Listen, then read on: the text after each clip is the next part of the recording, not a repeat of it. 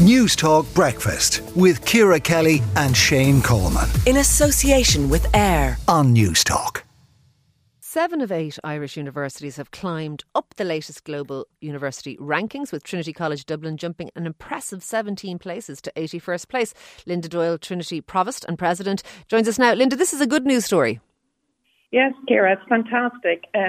So we've, as you just said, we're up to 81st place out of about 1,400 universities in the world. So it's very good news for Trinity.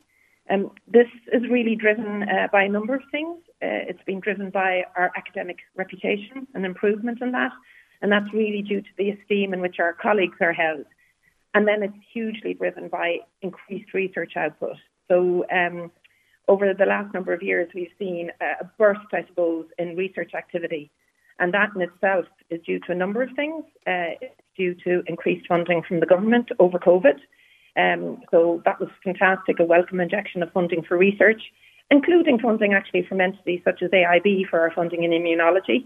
It was due to the fact that this funding in itself was quite non-prescriptive. It was just go out there and do great things. And it was due to the fact that we had talented staff to be able to respond. And as a result of that, we've had this, as I said, real burst increase in research outputs, and that's kind of been the fundamental driver of our improvement. So you would put down a direct correlation between the funding that you receive and your ability, I suppose, to compete internationally in these rankings?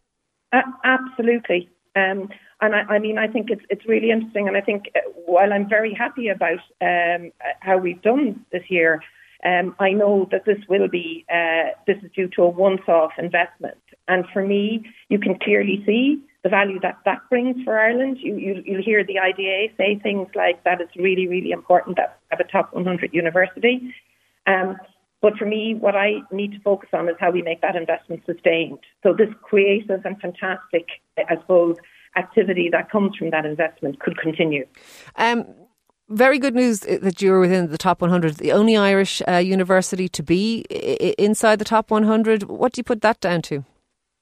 So I think our reputation is really, really strong. I think we've really, really talented staff here and great students who can actually do fantastic research.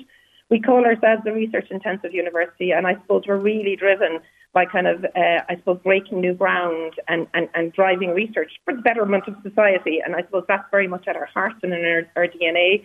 And I think we have the talent here to be able to do that and deliver on that when we have the proper investment.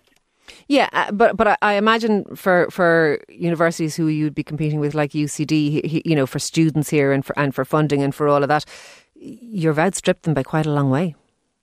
I think the other universities, I think as you mentioned at the top of the item, there's good news for lots of the universities in Ireland, and you can see that there's fantastic news in some of the other universities that have done really well in employer reputation, and our international reputation more broadly is very, very strong. So I would say congratulations to all of the universities who've done well.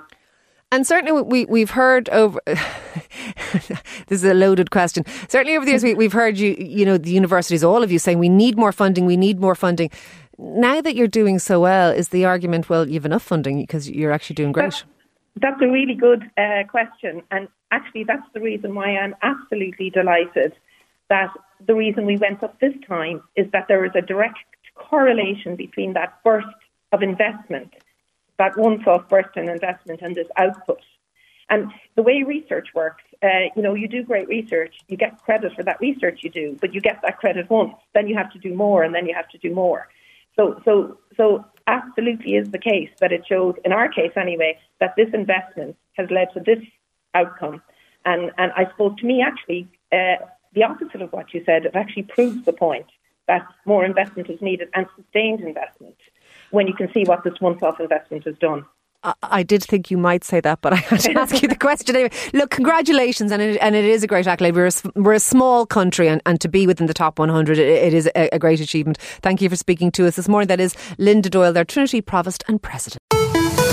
Newstalk Breakfast with Ciara Kelly and Shane Coleman. In association with AIR On Newstalk.